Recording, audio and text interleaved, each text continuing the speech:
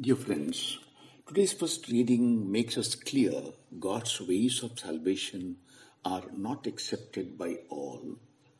There will be opposition because God's ways of salvation are not human ways. Like Paul and the early church, we are called to move where the gospel of joy is accepted.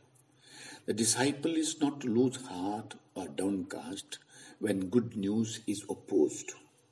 Gospel reminds us that we are not left alone, that Jesus is with us.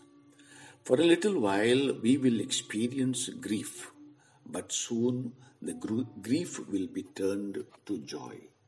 Let us bring our sufferings to Jesus now as we seek the joy of the resurrection in our daily lives.